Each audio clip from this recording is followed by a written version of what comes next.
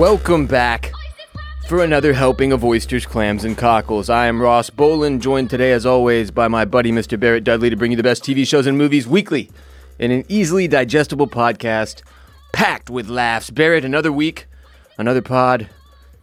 How's it hanging? Oh, I just got cups of the rosé, bitches in my old phone. Are you doing Marvin's Room right now? That is a little tease for a piece of my tidbits and such today. I don't even know if that could possibly. Yeah, so lend it's a big one, but yeah, man, it's great. You just presented me with this Baby Yoda beer me you will koozie here that we got from a listener and member of the Clam Fam and Mollusk Militia who wrote a wonderful note to us. Throw out her first name. That this is from Autumn. So Autumn, we received your letter and your gifts of we don't know when it showed beautiful up. Baby Yoda koozies, and we couldn't be more thrilled and more appreciative to have received this. So thank you. So and if she's sitting there like, damn, I mailed those in February. They showed up to like the larger building in which our Permanent Record Studios is located. Right. They were just given this piece of mail, so we don't know when you sent this, Autumn. But we're very appreciative. These are phenomenal koozies. Hopefully she didn't, just say, well, you didn't get it. You've not said thank you. Unsubscribe. It's just like, fuck these two guys. these thankless dicks. Yeah. No, I doubt it though. So thank you, Autumn. We love them. And if you're thinking like right now, like Ross doesn't even drink, she put in the note for my Sprite too. Yeah, she knows you really well. It's appreciative. Yeah, I'm appreciative. So thank you again. Yes. Yeah. But just, slow, loud, and banging. All in my trunk.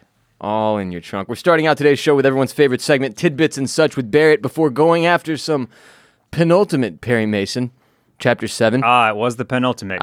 Indeed it was. You're correct there, sir. Indeed it was. And then, Clam Fam, we're doing Denzel Washington's top 5 movies. But first, today's episode of OCC is brought to you by Leesa, makers of the greatest mattresses in the world. I always argue your mattress is up there with your living room TV in terms of important purchases you make for your home. So you have to ask yourself, is your mattress kind of shitty? Do you even remember where it came from? Do you wake up every morning feeling like you won the lottery because your mattress is so damn comfortable? I do. On my Leesa Legend. And for years before that, I slept on the Hybrid, which has now been moved into my guest room. The Hybrid by Leesa, also phenomenal. Everything Leesa makes is the most comfortable thing I have ever slept on, touched, felt, or looked at. They know how important rest is to a better life. Leesa is the foundation of a healthier, happier you. And to Leesa, a bed is more than just a place to sleep. It's a place for relaxation and rest. All of their products have been thoughtfully designed to go beyond creating a comfortable bed to transform your bedroom into a place you actually want to spend time in. Their most advanced Leesa Legend is incredible. The luxury Hybrid is incredible as well. Again, I made the switch to the Legend. Barrett, you're a Hybrid boy still. I'm a Hybrid boy still, yeah. You love it, though. You love it. Oh, yeah.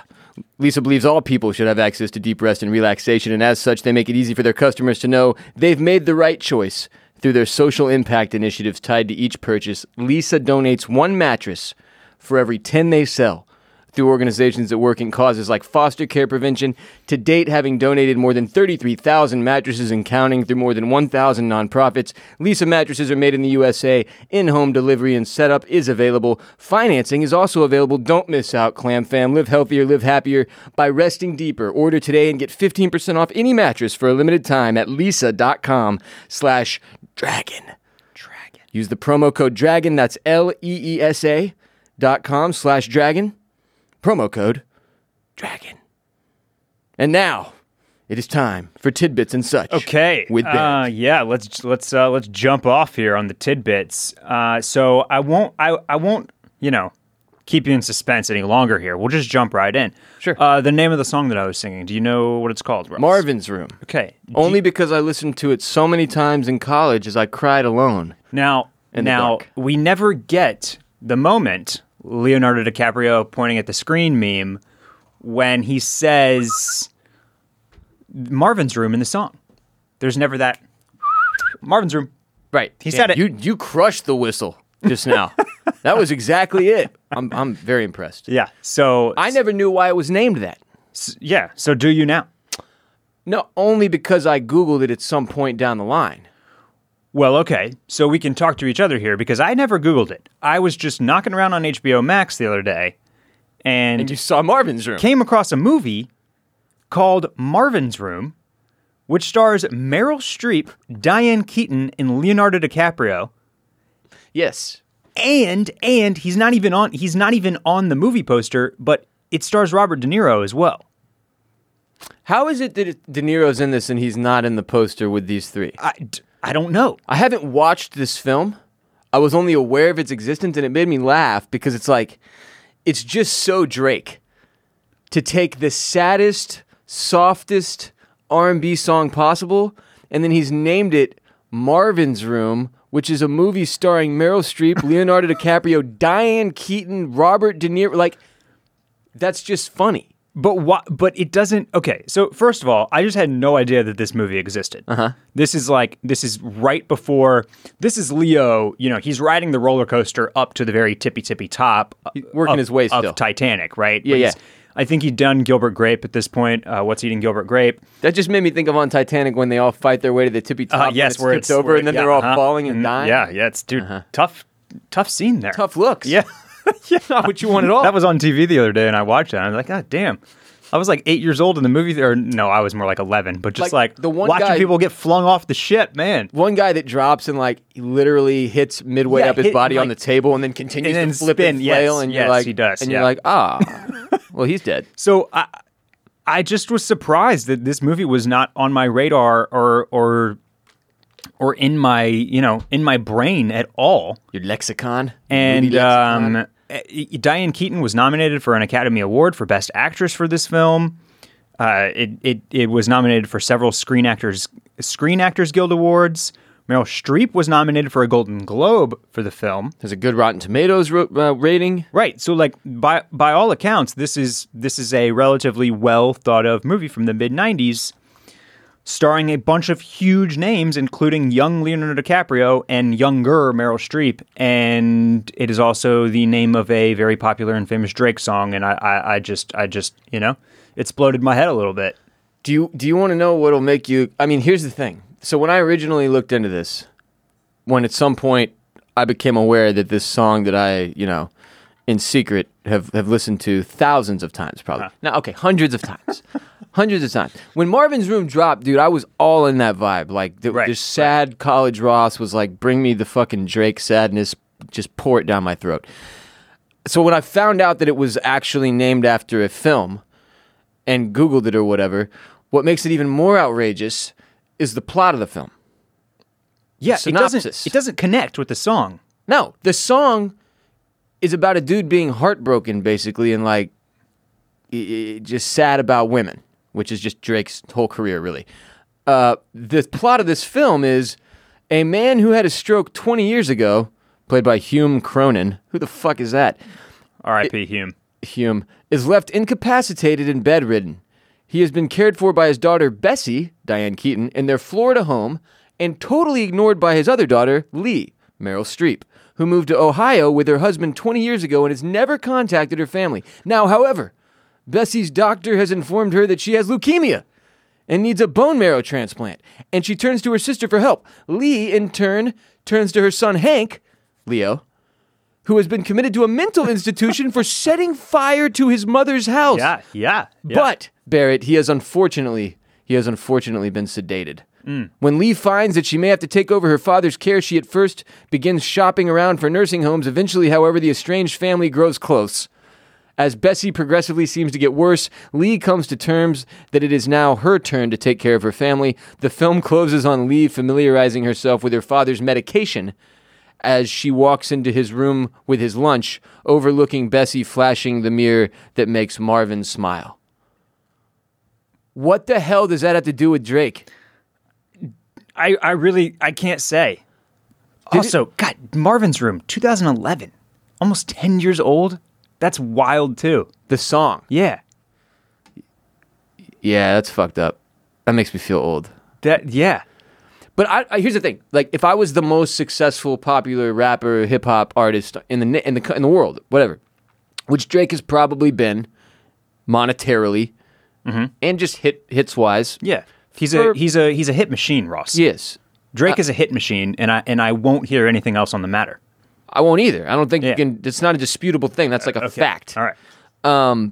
But if I was him, I guess at some point maybe I'd just start picking some of my favorite movies from my childhood or some shit. What's weird is Drake is about our age. Right. Why the hell was he even familiar with Marvin's Room? Much less was he so impacted by it. And we just read the premise for you there. Mm-hmm. Probably one of the more depressing synopsis of a film I've ever read.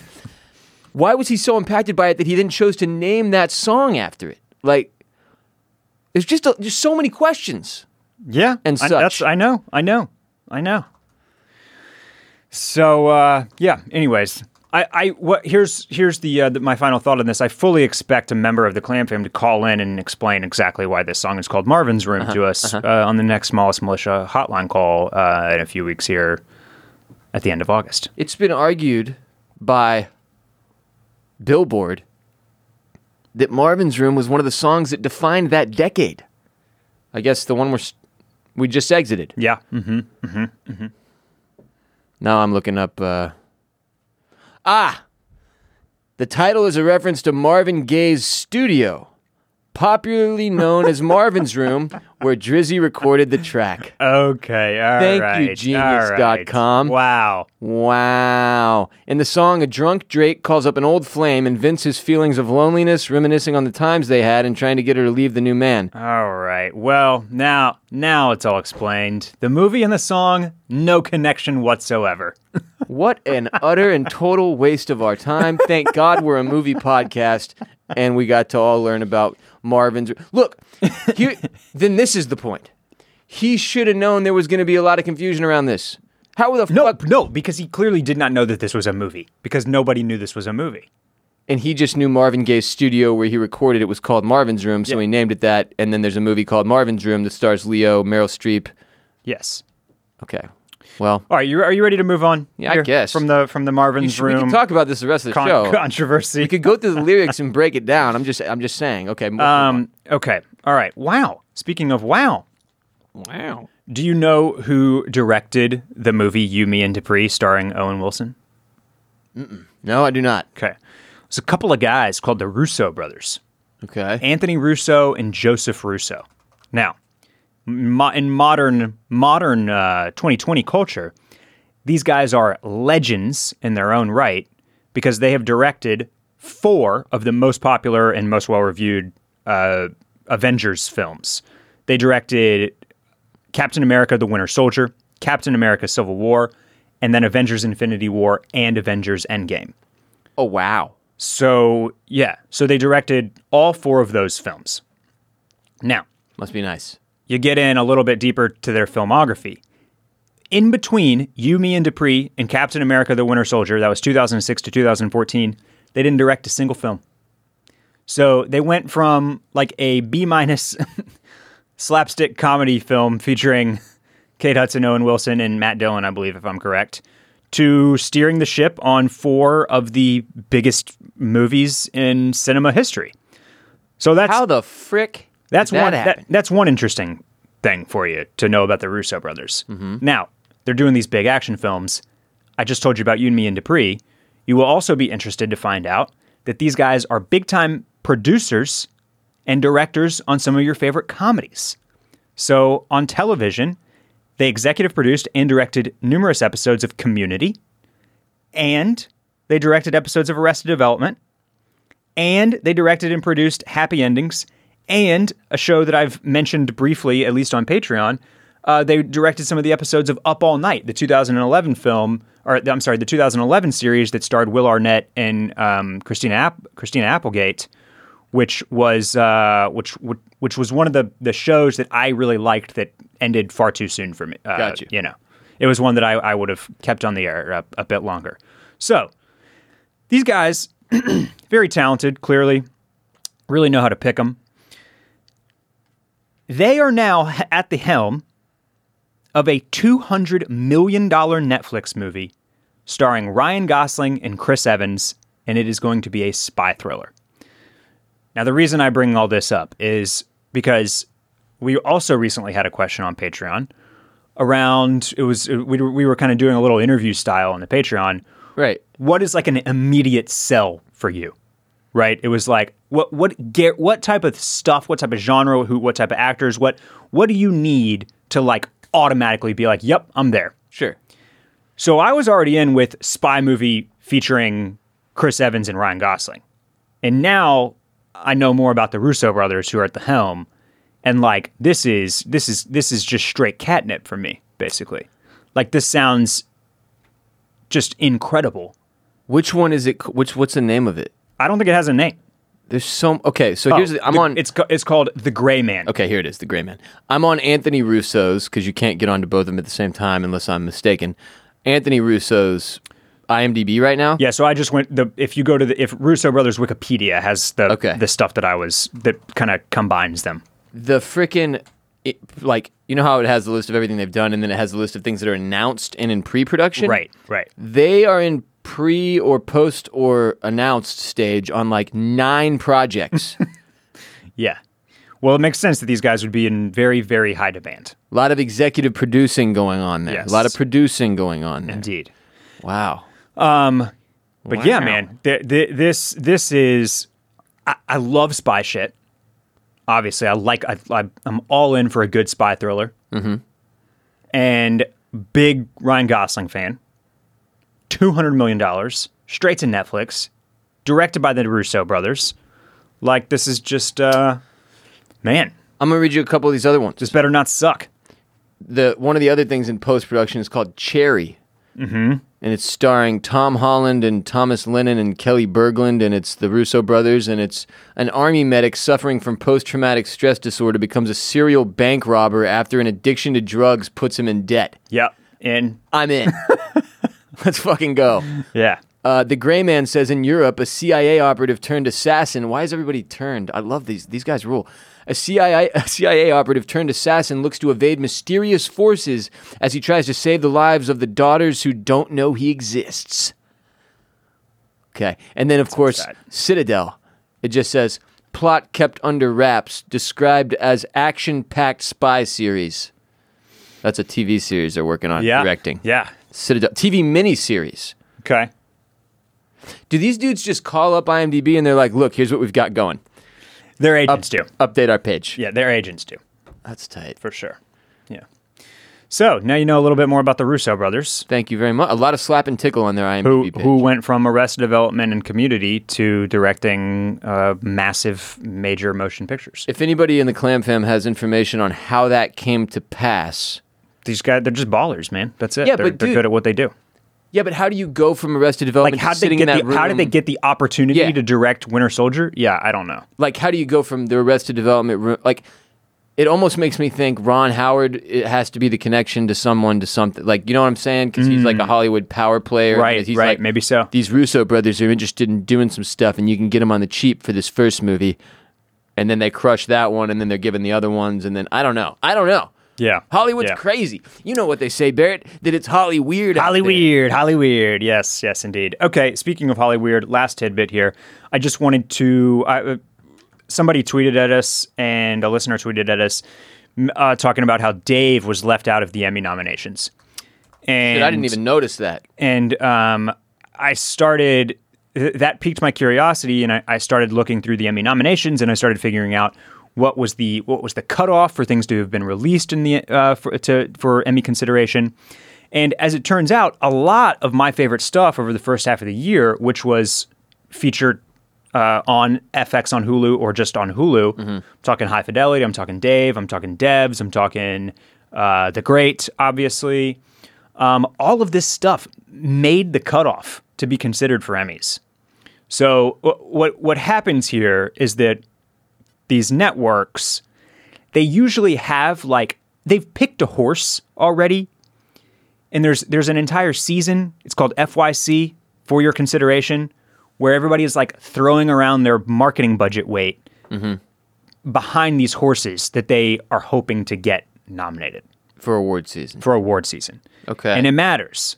So if you're pushing all the money in behind Handmaid's Tale for big LA billboards everywhere for FYC, And then you're pushing your stuff where you spent a lot of money on movie stars, like the miniseries Little Fires Everywhere, where you got Kerry Washington and Reese Witherspoon, or Mrs. America, where you have Kate Blanchett and Rose Byrne and a couple other like big names. Right. That's it. So I was just going to say that it feels to me like they very clearly like threw all the money at pushing those, and because of that, there wasn't as much attention on their other stuff, like The Great, like Dave, like High Fidelity. This is why people argue that awards season is so political. Yeah, because here's the thing, Barrett. When you think about it, if they let's say they go with The Great, let's say they go with Dave, then these A-listers that they've enlisted to be on these other programs are like, hey, right. What the shit? Never working with Hulu on FX ever again. You know what I'm saying? But that's unfortunate because I have a really hard time imagining that everything nominated is better than The Great, better than Dave, better than High Fidelity. Yeah. I mean, it's possible, I suppose, but it seems you should go with your best shit, not with your most like A-list. We need to throw money behind this. But this has always been the problem. Yeah, and sometimes they do, and sometimes they don't. And this clearly felt like a year where, and you know, like maybe it's a thing where they didn't realize quite what they had with The Great. Maybe they didn't realize how good that actually was. Same with Dave. You could probably say that could have been the case. It has been. It did get The Great was nominated just for none of the major awards. It was nominated for Outstanding Directing and Outstanding Writing. So they gave him a little something. And once again, this is an interesting thing where The Great is under comedy series, even though it's pretty dramatic and it's an hour-long show. It is very funny. So it's hysterical. Yeah. So I don't hate that it's under comedy series, but it's just weird. That's another thing where it's like, what is it really? What category should it be in? A period piece with a bunch of drama and some laughs. Shouldn't this just really boil down to, at this point, to like 30 and 60-minute shows? Devs, I think, was nominated for maybe some visual or effects type nominations. Sure, that makes sense. And then the thing with Dave is you got to, as Dave resonated big time with us, obviously. Very much aimed right at our heads. It's it's aimed right at us. But it's a niche comedy. Yeah. And surface level, it's very crude. It can be very crude. Oh, for sure. And it's just like I imagine that a large portion of the voting body like gets the screeners for Dave, watches the first 2 episodes or first 3 episodes where there is a gross rubber floppy sex doll and a scene that involves something called milking. A milking table. And are like, yeah, no. Nah, you know, like that's, and they're out on that because it's so highly specific and niche, and you have to. Yeah, you got to know who Lil Dicky is, and then you also have to make it into the back half of the season before it really gets going on like all of its kind of bigger message social type points stuff and shit. Yeah. And I'm imagining a room filled with old white people. Right. There's a lot of those, and running Hulu, and they're like, "Well, this is disturbing." So it's not Dave. It's more of a shocker to me that The Great wasn't. Didn't get more nominations than it is that Dave lacks some of the nominations. Totally with you there. That's completely fair. So, yeah. Especially because Dave was aimed right at us, and because I could see the people who vote on this type of thing being like, who the fuck is this guy? Yeah. What's the deal here? I mean, here's how far you have to look to know. We mentioned the Emmy nominations last week. Stranger Things and The Morning Show are both nominated for Outstanding Drama. That's political. That's money. That's Netflix throwing marketing behind Stranger Things. That is Apple, like, you know, that's bullshit. Throwing a duffel bag down on the table and being like, "We won an award." Yeah, because here's the thing: we better get nominated for an award. We all know we spent $150 million on this first season. We better get a fucking award. Yeah, what's another $3 million to get our name on this list? But there's no way. This is the thing that makes these award shows frustrating and not matter, because there's no way that anybody with like a sound critical mind would watch those shows, watch The Great, and go, "Oh, these are much better." Yeah, right, exactly. No, yeah. The Great shits all over those shows. Yes. Huzzah! Indeed. Any other tidbits and such? That wraps up my tidbits and such. God, that was good stuff. Good stuff. Remember when we talked about Marvin's Room, the movie, for 5 minutes? It might have been 10. Look, I think it was worth it. Yeah. And that I'll say that was on both of us. I'll take at least half of the blame there. Let's move into Penultimate, Perry Mason. Okay. Chapter 7. All right? A lot happening here, Barrett. We open with Sister Alice and her mother broken down on the side of the road. Some nice Christian man stops to help them they've run out of gas. They're not broken down, which, again, just a bad mom. I've run out of gas one time in my life, Barrett. One time.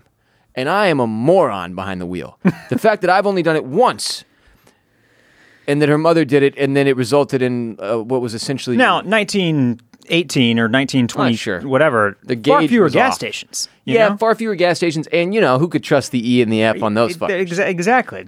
Okay, fair enough. But then, riddle me this. What the hell happened here? Sister Alice is a small girl. Let's say she's, 14. Standing in a field, seems to be having some type of premonition or spiritual experience out there, so that makes her on the wavelength with God from a young age, is what they're trying to paint as this picture of. Her mother is helped out by this seemingly very nice, normal family man, it seems, who then, after giving them some gas, and then she's like, well, fuck, where's the next station? And he's like, well, there really isn't one that close. You could roll the dice and try out whatever, Trenton, New Jersey, whatever he says.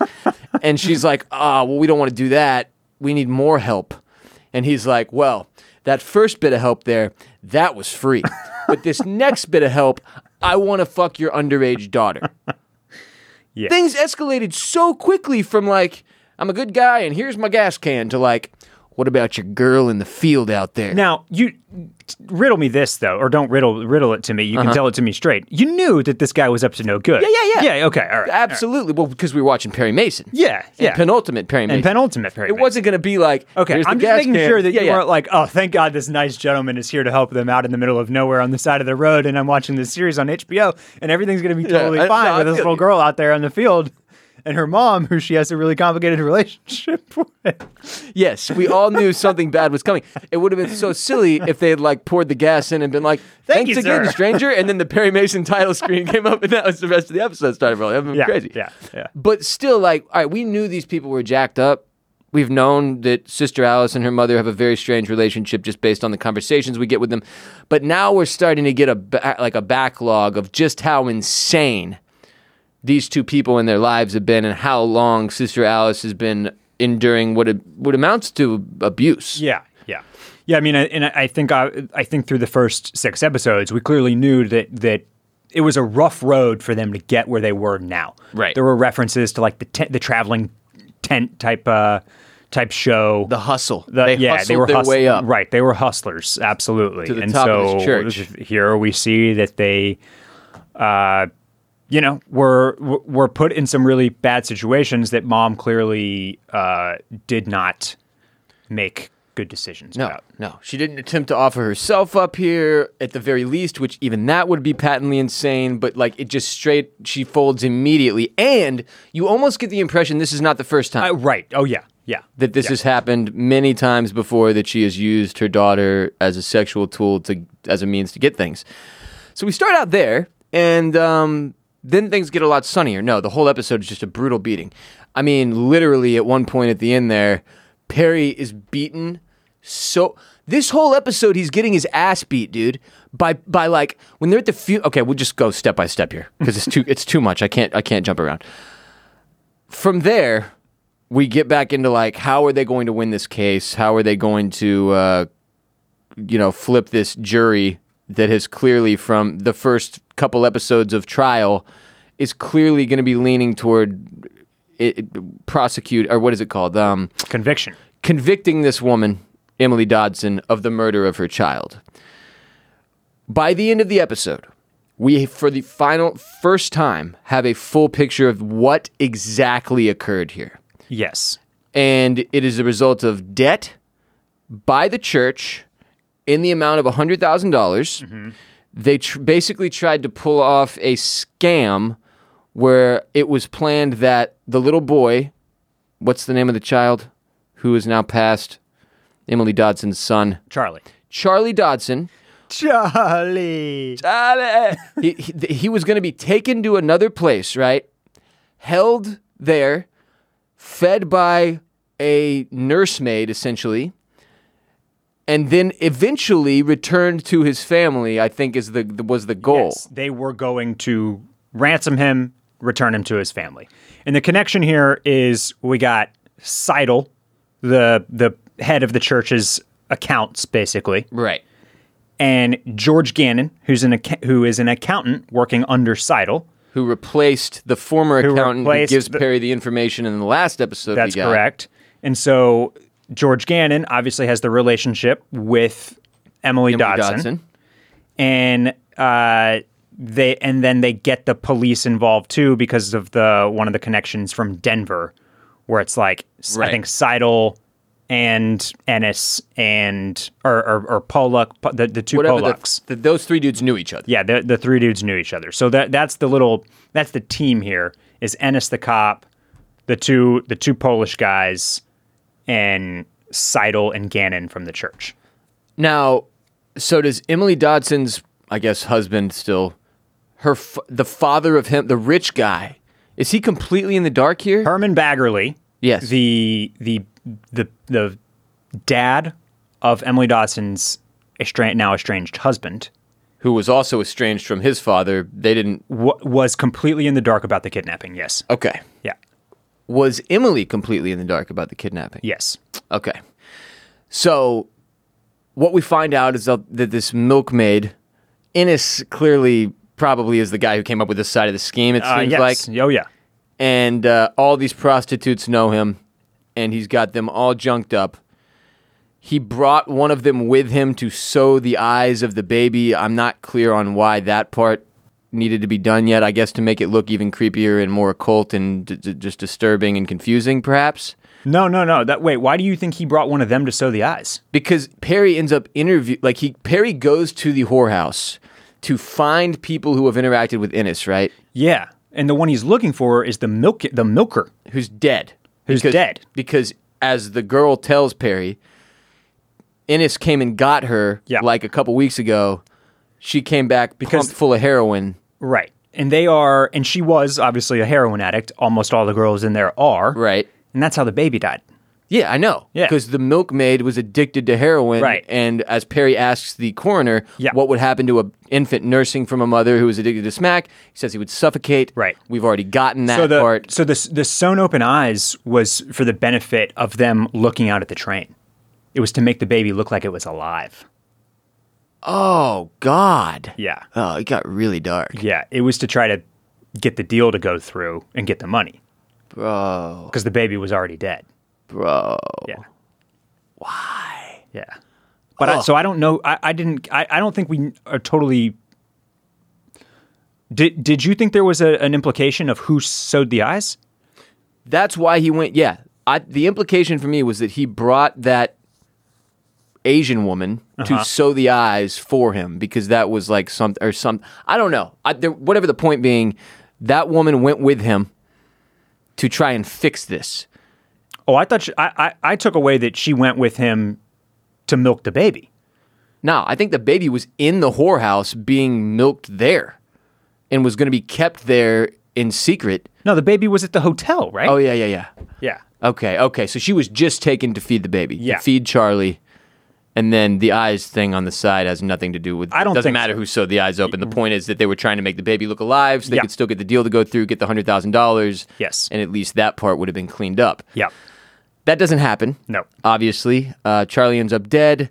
Ennis has to take out the milkmaid. He does that, which eventually leads to Perry doing forcing the coroner to do yet another sort of autopsy, not an autopsy, but take out the body and explain to him, and they have the conversation, they piece it all together. And also, Ennis has to murder the shit out of what's this? Seidel? Who's been on the run, who Perry's boy from Boardwalk Empire failed to keep tabs on. That was many, many stab wounds, Ross. That was a lot of stabs. So I'm sitting in bed last night, and I'm eating a bowl of Cheerios, okay? Like, I'm a little high, just ready for night, ready for sleeps. I was 50 stab? Why did he have to stab him so many times? Ennis is a psycho, is the point. Yeah. But, like to the point where he was like, I guess I'll keep going until this is a workout, and I'm exhausted enough. Yeah, it was very intense. Jeez Louise. Also, I was on pins and needles the entire time that our man Pete Strickland was chasing after Seidel through the crowd, I thought for sure Ennis was just going to be like, there, and he was going to get shanked. Because we've been thinking Pete's screwed. Yeah, I thought for sure Pete was screwed. I thought for sure Pete was getting shanked in the crowd. So that had me right up on edge. Then, okay, so first let's talk about Strickland, because he bows out. He basically tells Perry, I'm done. This was the last time you're shoveling your shit in my mouth. Mm-hmm. Peace, deuces. Do you think he comes back, or was that legit an exit for him? Because that's a weird, pretty much, because Strickland on the way out is like, you should go get that cop, Drake. And then 5 minutes later, Drake is like, hi, you didn't even have to come get me? I have your next break in the case. Yeah. Which is crazy. Yeah. I can't quite tell. Can't tell either, but it'd be a weird exit. But I'm saying. Think he still is in the crosshairs. Yeah, he has to die. I think he's going to die. And I think he's going to come back. They had this, they have this big fallout. He's going to somehow come contribute. To his senses or find something accidentally. Yeah, I think so. Yeah. Okay. Or maybe, I don't know how many, PIs Perry needs in future seasons. It's a little weird to get Shea Wiggum for only one season, right? Yes, but the way it's unfolded, it feels like, yeah, man, I don't know. That's the thing. That's the other thing. Because you kind of predicted, like, okay, Officer Drake is clearly probably going to be the guy who's, and based on some of the Perry Mason TV stuff, you were like, this is the guy who's going to be sort of his sidekick moving forward. Right. Where does that leave Strickland? And that's why we were like, well, he's a dead man. But it's almost too obvious now. Like, it's like, well, okay, so they had a falling out. Drake immediately comes in and replaces him. And then it's like, now we're just going to watch Pete die in the final episode. And that'll be that. And based on who the actor is, I'm struggling with it too. I'm not sure. Yeah. Jury's still out. Not sure. Next thing. Let's talk about Sister Alice attempting to resurrect baby Charlie. Okay. Just because we have to. Was baby Charlie cremated? Don't know. I don't know where baby Charlie is. I thought he was. Okay, doesn't matter. Casket's empty. The whole thing is a total disaster. She can't even get it open at first. She's speaking in tongues. Everybody is there ready to crucify her, for lack of a better term. Perry Mason and everyone else is fighting to get as close as they can to the casket.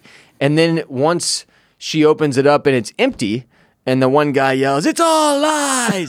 then everyone in the crowd, for some reason, is like, well, let's just beat the shit out of each other. It's Elder Brown, right? Who does the, "It's all lies!" Yes. Oh, he was just waiting. He got exactly what he wanted. Yeah. As she's struggling to open it, he's like, yes, good.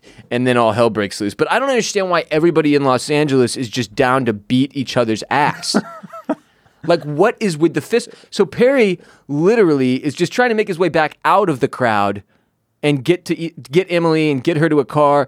And random dudes are coming up like throwing haymakers at him. Everybody's just so mad. They're just really mad. Everybody's so pissed off. Dude. Yeah. It's just been anger that's been ready to boil over as a result of just the entire situation in the United States, I guess. And you got to think that anybody that would go to this graveyard to see this has an investment one way or the other. They either want to see her fail, or they're all in, they're buying it, they're here to see a resurrection. Yeah. And so when we open the casket and it's nothing but like there's like a stain in the casket, which is kind of weird. I don't did somebody take the baby? Maybe. I don't even want to know. I don't know. I just know he's empty. He's gone. But it's empty. It's empty. And so everybody, that just sends everybody into a tiff. So at that point, Perry gets the crap beat out of him. He gets Emily out of there. The whole thing was he was trying to stop this attempt from even happening because he believes it totally destroys his case. Right? He thinks if they attempt this resurrection, the jury is going to sentence Emily Dodson. Yeah, I think that. Right. I think it's optics mostly. Yeah. But the fact that she's so intent on trying to bring this baby back through means that don't seem real, makes her seem guilty. Yeah. And as Sister Alice tells her, I'm claiming to be able to do something that hasn't been done in 2,000 years at a minimum. And it makes me wonder. So why do you think Sister Alice even attempts it? I don't know. Does she partially believe? I don't know what's going on with Sister Alice. Yeah. I didn't totally understand the ending I didn't know what she's running towards. We'll get to that. We'll get to it. Yeah. Well, let's talk about that right now. I don't know. As a result of failed resurrection, she gets to a car, and her mom, and she's almost in like a catatonic state, right? She's like very out of it. Her mom's trying to talk to her, and she's like, what? Her mom has already set up a fucking side story for if it failed. Yes. And it is, she tells him, the driver, turn right on Riverside or whatever. And he's like, shouldn't we follow the motorcycles? And she's like, do what I say. They turn right on Riverside, and lo and behold, a small white baby that looks like Charlie, sort of, has just been discovered by a crowd that has gathered. And then she tries to sell this off as, this is the miracle. This is Charlie Dodson, back from the dead. He wasn't in the casket. He was over here in the middle of the street on Riverside. And all these people are like, what? And you can tell it's like the crowd is sort of confused. They're like, I don't know, lady. You're just sounding a little fucking crazy. And then she's like, okay, well, we got to get Sister Alice over here. If Sister Alice starts yelling this shit, then everybody will be in. And Sister Alice takes one look at this kid and is like, nope, I'm done with the crazy mom games, and just full sprints down the street. At this point, what I took from that was like, this is a total and utter mental break. This is a woman who her entire life has lived under her mom's thumb, doing her bidding, doing not only illegal, but just morally, unquestionably shitty things on behalf of her mother. And she can't do this one. She's out. This was the last straw. She sprints down the street and leaves her mother holding this strange child, which, again, reminded me of that Angelina Jolie movie.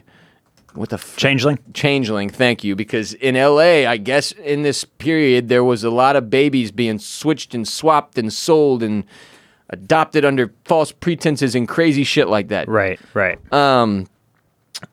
But yeah, so I don't know where Sister Alice goes from here in terms of the story. Like, is she?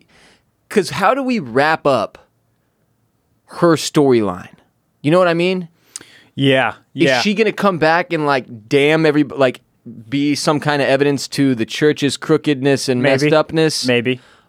It just seems very... Does she get to Perry and somehow give him something he can use as well? Because it seems like several people are going to have to break toward giving Perry stuff he can use in this final episode for things to get turned around, right? Strickland, perhaps. Sister Alice, perhaps. Drake, we saw come through in the penultimate. Anyway, I'm just curious to see where this... Because Sister Alice was literally... That was a 50% focus of this season, man. Mm-hmm. It's about 50-50 between Perry and Sister Alice and everything going on at the church.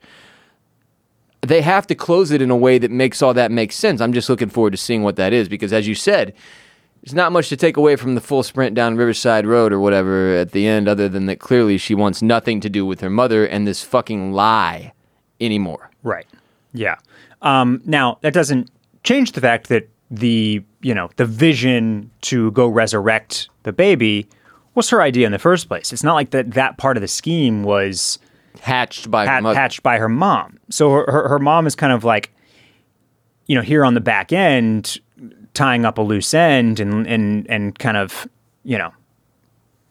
she's got the plan B ready to go to make this look better. And then Alice, she breaks like, nah. and makes a run for it. So yeah, I don't know, but I really, really liked this episode as a whole. I was appreciative of the fact that they kind of wrapped it all up for us, the case wise. Right. We now have all the puzzle pieces basically. Yep. Unless there's some other wild card that Alice is going to kind of inject here at the very end. Another twist. And one last twist. But I thought the performances were really strong, and just as always with the show, visuals are incredible. The mayhem in the graveyard, although strange, was really frenetic and had crazy energy. A lot of anxiety during this episode. Yeah, that shit was wild. So I'm enjoying Perry's turns in the courtroom. So it's been good. Last thing, when he's in the whorehouse investigating, Perry Mason is discovers the whole scheme that he needs, and then these guys bust in and are like, you're a cop, or I don't know. Then they pound on this dude. Mm-hmm. Like, he probably gets punched in the face, kicked in the stomach, and punched in the stomach like roughly 100 times in like a minute and a half. I was like, oh, he's gonna die or something. Like this was a savage beating to the point that like I'm not sure you wouldn't just be immediately hospitalized. Officer Drake comes up, clubs the guy who's about to chain him to death. I guess was what was about to happen there. I guess in general, these heroin whorehouses, they don't want anybody getting out with their business, so they've got dudes who are there to pound. Yeah. Oh yeah. That's the enforcement. You know, you gotta have it when you're running an establishment such as that one. I guess so. Thankfully, Officer Drake comes through with the billy club and knocks this dude with the chain out, and then like immediately drops a joke on Perry, like tell me about your way of doing things again or whatever. And I'm like, dude, he's dying. Like, but obviously he's fine. It looks like in the noir period, you could take a hell of a beating. It's like a John Wayne movie, man. Like this guy got hit so many times by like 15 different people on his way out. Gotta commend them on how real, and again, you said frenetic, how frenetic the energy was throughout the course of the episode, how real they made the fight scenes look, like the beatings he was taking. I was like, dude. And this is after he got the crap kicked out of him in the graveyard and is having to throw down with a bunch of random psycho Los Angeles citizens. It was just wild. I felt every single punch. And then when they chunk him out the door, like that looked so real. That was the most. We've seen dudes be thrown out of bars, stores, all manner of things in movies and TV shows all over the place. That was maybe the best one I've ever seen executed. He's got real air underneath him. He lands hard, and you feel that. And then the dude follows him out with a chain. It's just all around, very impressive episode. Thoroughly enjoyed it. Can't wait for the finale. Don't know how this ends. I'm assuming this is something that they're gonna go another season with based on the setup. With this storyline? No, it'll be a different story for each season, right? Yeah. No, I definitely think that the case of Charlie Dodson will be wrapped completely up. Yeah. Indeed. And there's your penultimate Perry Mason. On to top 5 Denzel Washington movies. Oh my. How difficult was this for you? Not too different. Not all that difficult. Ross, the thing that I've been really kind of noticing as we go back and we do these top 5s is that as much knowledge of film as I have, it's a stretch to really call myself like a true film buff. There's just too much that I haven't seen. You know what I mean? Sure. So when you scroll through a Denzel Washington list, there's a lot there. There's a lot of movies to keep up with, man. There are quite a few, and so there are certainly ones. I think this one was easy because there are. I go through this list, and although there are movies that I know I should have seen that I haven't, like Fences and like Flight, the ones that stand out to me very loud, very clear. So for that, those are I see these movies and I'm like. Not only are they just such Denzel movies, but they're also awesome movies, rewatchable movies. Just they've got a good Denzel movie has a lot of Denzel. You know what I mean? Yeah. So that's a thing about them. My number 1 is like nowhere near the top of any of the lists I checked. I thought it would be closer to the top I'm just like a little surprised. So when we get to that, we'll get to that. But you want to start with your 5? Well, first, were there any that you wanted to mention that did not make your list? Yes, quite a few. It turns out I've seen a hell of a lot of Denzel Washington movies. He's been in a lot of stuff. But Glory is a great movie that didn't make my list. It's too many... his character's great. The movie is great. It's a Civil War movie. It's just I don't really look at that. Like you just said, a Denzel Washington movie has a lot of Denzel. Mm-hmm. He doesn't carry that the way he carries a lot of the other shit on my list. Like where he is the guy. You know what I'm saying? Have you seen The Book of Eli? I have. Okay, I just wanted to take a second to poop on that. That's not a good movie. That's not a good movie. The premise is ass, and then like. On a lot of these lists, my number 1 is ranked behind that piece of shit, which really upset me. And again, I'm teasing you. Is it ranks behind? As in, like, people thought my number 1 was worse than The Book of Eli. Really? Yeah. Yeah. Oh, man, now I am just we'll do another Leo thing. Now I have your attention. Thrilled to hear what that movie is. Wait, actually, no, I know what it is. I know. Yeah, now I know what you know. Yeah, of course. The Bone Collector. Awesome movie. Great movie. Not on my top 5. There's also, in several of our top 5s, I have included movies that some would say are not that great, but that are a lot of fun. And personal favorites. So the one that you just mentioned that's going to be close to the top of both of our lists, if not at the very top of it, is one that kind of fits that narrative. But really, the type that I'm thinking of are like The Taking of Pelham 1, 2, 3. Yeah. Safe House. Yeah. Two Guns. The Equalizer. Inside Man. Deja Vu. Deja Vu was solid. That's a solid little movie, but not a top 5 Denzel movie. Yeah. So, I didn't. There's the Taking of Pelham 1, 2, 3 is the train one, right? Yep. Yeah. That's a dope movie too, man. Antoine Fisher. There are a lot of good kind of like of those kind of 2000 style action movies that Denzel did that are fun to watch, but just his others are stronger. The Hurricane. Did you ever watch The Hurricane? The Hurricane. Great movie. Not in my top 5. Yeah. Just because I'm more like, basically my top 5 Denzel movies are the ones I've rewatched the most out of enjoying them so much that I felt they needed to be rewatched. Yeah. Okay, so you want to go 5? Yeah, my number 5 is Remember the Titans. Same. It feels like it has to be on the list out of respect for the movie. I agree. How many times I've watched it, how it's one of my favorite sports movies ever. It's just an iconic role that was like in the heart of our high school experience where like a high school football movie like that really fucking hit home. And he crushes it. I just can't put it above the other 4 on my list, so it has to be 5. But what a great movie. When's the last time you hit and watched some Remember the Titans? It's been a while. Yeah, for me too. It's not a movie. I'm with you. It's on my list out of respect. It's a fantastic movie. If somebody made me sit down and watch it, I would enjoy it.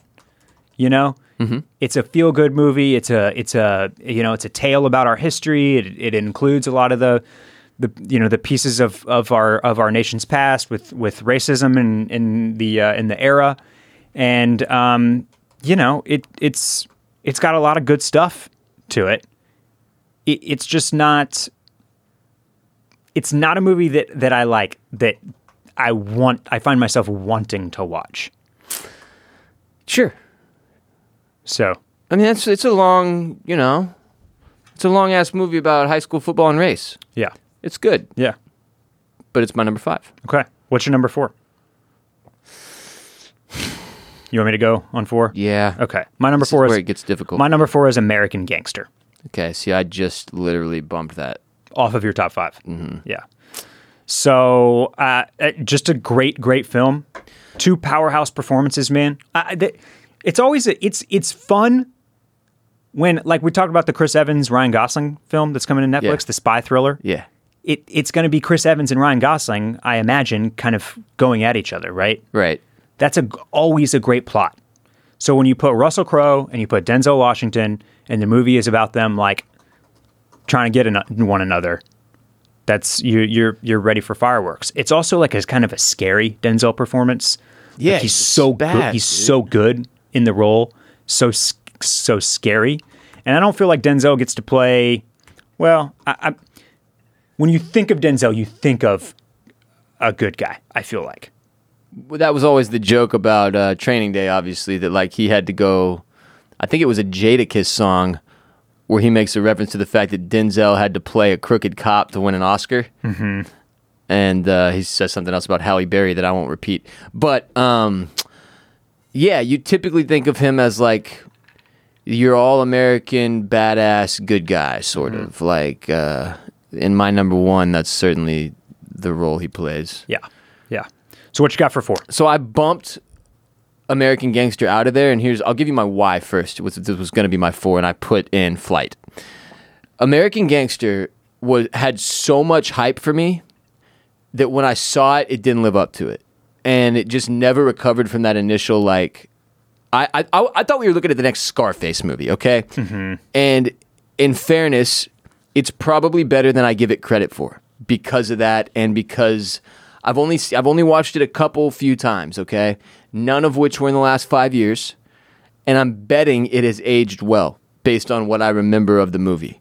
The only thing that probably hasn't is T.I. and his performance. Yeah. But all in all, yeah, it is a pretty horrifying, like, there's so many good, badass, incredibly memorable scenes in that movie. Like, when he finally puts on the mink coat that his wife got him, and he finally is like, fuck it, I'll ball out and break my own rule, goes to the boxing match, immediately it backfires. He goes home and burns the, like, $20,000 mink coat or whatever.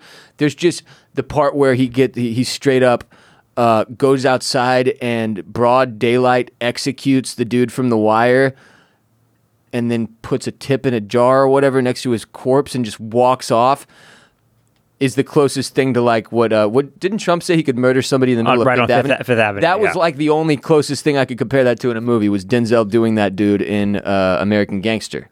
Yeah. Yeah. Another thing that makes American Gangster super, super, super memorable to me is Jay-Z doing an entire album as also that sort of tribute to it. Look, I'm not going to lie. That definitely is part of the reason why this movie stands out to me, I think. And it's part of the reason it was just my number 4 and that I bumped it the last second. I love that album, man.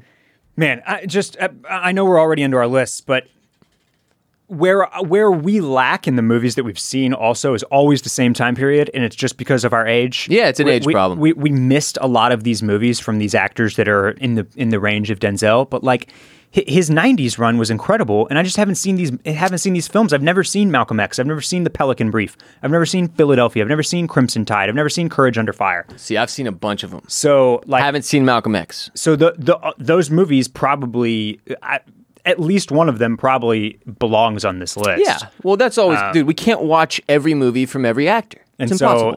So mine, at least, always just skew more towards the 2000s and beyond. And I know that. So it's just a blind spot for me. That's why I'm throwing Flight in there. It's more of a recency bias. It's just a great performance and an incredibly crazy, like, it's just a cool story, dude. And the guy's like, the first 20 minutes of that movie alone, you're like, holy shit, just locks you in. Big fun. Big fun. So Flight is my number 4. What's your 4? American Gangster was my 4. Oh, yeah. Okay. My 3 is Inside Man. No shit. Yeah, that's an awesome movie. It's highly underrated. Yeah. I will say that about Inside Man. I went back and watched this one within the last few years. It's just a badass bank robbery, twisty, turny. Yes. Like, I can't even remember off the top of my head right now exactly what the twist was. I might go watch it again tonight. There's an inside man, Ross. Oh, I know there's an inside man, but I don't remember who the inside man is or how we find out he's inside. I'm pretty sure there's a second twist as well. There's a couple of twists. It's great. Did you see the sequel, The Man Inside Me? I did not. No. Yeah, but I think dozens of people did. Again, imagine having never watched Arrested Development and listening to this podcast. Like, you just have no idea what's going on 6% of the time. Here's what you need to know about this movie. Directed by Spike Lee, stars Denzel Washington, Clive Owen, Jodie Foster, Christopher Plummer, and Willem Dafoe, and Chiwetel Ejiofor. Like, it is a very sick movie. It's a banger. I'm a sucker for a heist movie. Like, you telling me about the bank robbery one, the Cherry movie coming from the Russo brothers as well. Now I'm not sure which I'm more excited for, Cherry or The Gray Man. Fucking Cherry. So great names for their movies, the Russo brothers. Yeah. And like you said, this one I think has aged very well. I don't think it wasn't. I feel like it had middling or mixed reviews when it came out. So it came out in 2006, and it just had that. It had that, like, cheesy action movie feel to the trailer, especially. And I feel like a lot of people just sort of wrote it off as a silly action movie. But I feel like it's really well executed and well acted. I feel like it's kind of aged well and is now considered to be a good one. It's a great heist film. Like you said, Denzel Washington, Clive Owen, Jodie Foster, Christopher Plummer, and it's directed by Spike Lee. It's like, that's a good little run right there. Yeah. Of people to be in a movie. My number 3 is Philadelphia. I've seen this movie a couple times. It is just an incredibly powerful and moving performance from both Tom Hanks and Denzel Washington. It's where he represents a dying gay man with AIDS. And it's nuts. And it was like one of the I watched this when I was younger, and it was one of the first very powerful dramatic movies that was like out of my element. Let me put it that way, like out of my little white bubble that I lived in up until that age or whatever. That I was like, God damn, this is fucking real, like very real movie, and just an incredible all around film. Both the dudes, and that's the one that in mine I'll say is like.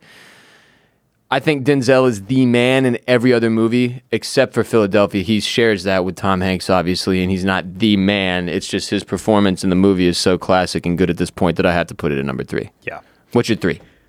My 3 was Inside Man. Oh, but I'm always one behind you mentally. This leaves only 2 movies, which will be our numbers 1 and 2, and it sounds like we have them flip-flopped.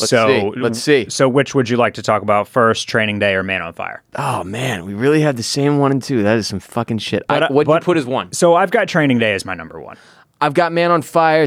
See, we did good. Right. We got differences. Because it's the Denzel Washington movie I have watched the most times.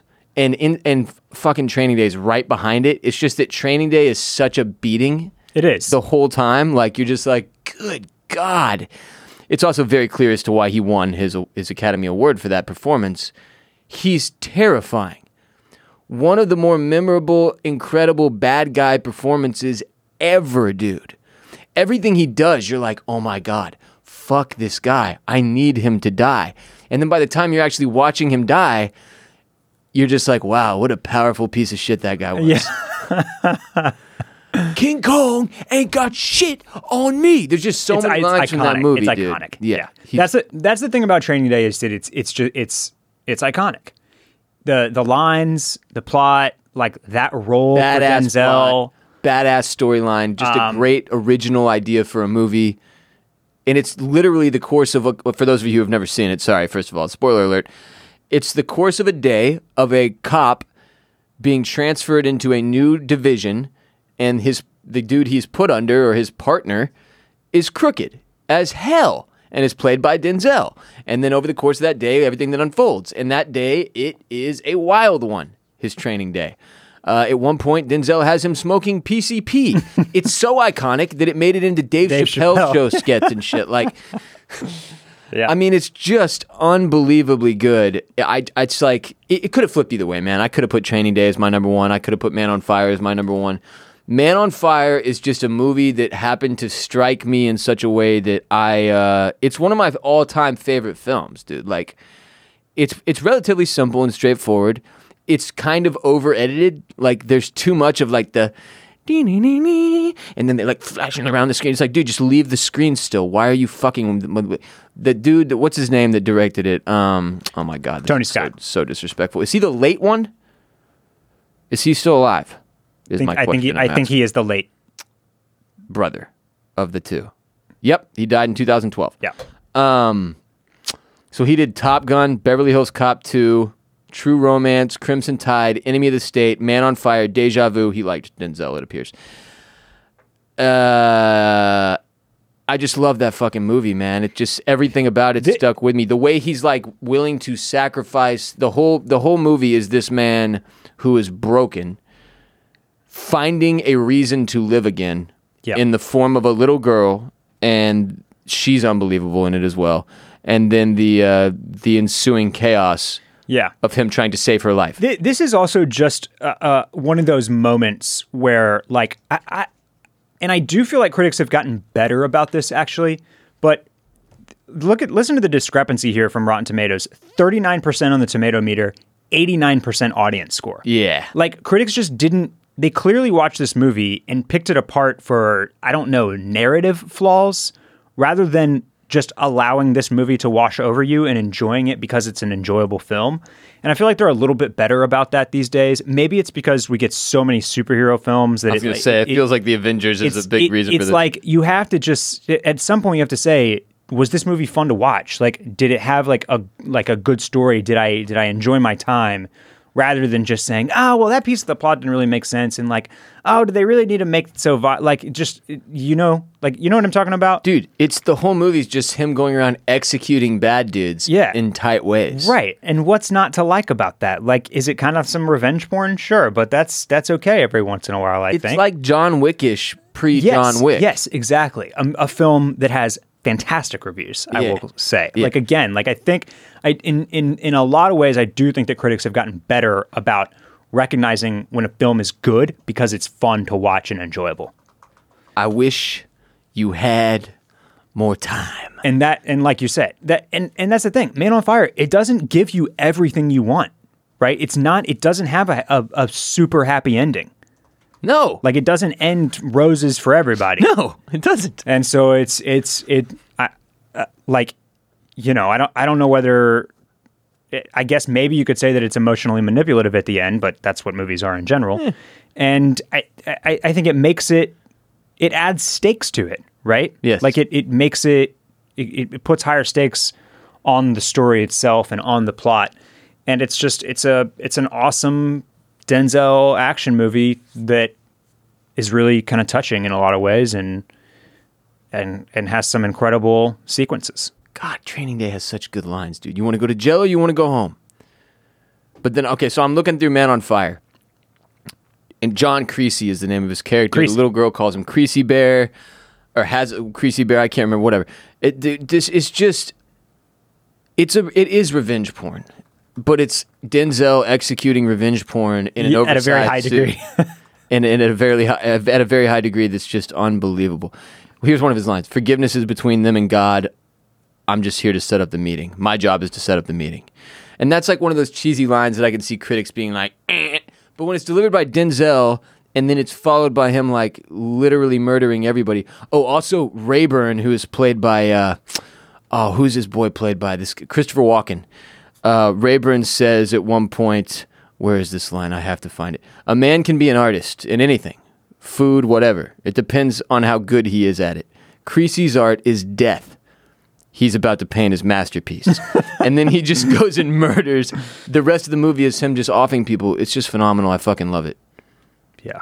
And I wish we had more time. But we don't. I'm going to yell out all the good Denzel movies we didn't put on our lists again real quick, though, just so we don't upset people. Crimson Tide, The Hurricane, Glory, The Bone Collector, Antoine Fisher, Fences. Haven't seen Fences yet. Need to watch it. Manchurian Candidate, Malcolm X. There's 100 more. Denzel, one of the more talented, storied. He's already been honored. I can't remember if it was Golden Globes or Academy Awards for a Lifetime Achievement Award at this point. The dude's a legend. Walking, living legend. Hopefully we get some more good stuff from him. He got game. Yep. Dude, to see that's from the era where like we were too young to fully enjoy movies like that yet, but we were aware of those movies. I just don't recall a lot of them or didn't get to see them. Yeah. One or the other. God, he's done so many fucking movies though. Did you see Two Guns with Mark Wahlberg? I haven't seen that either. Yes, I did.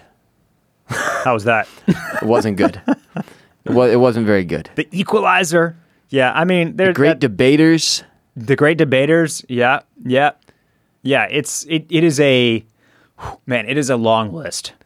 Man, he's done a fuckload of movies. And Safe House. Safe House, not that great.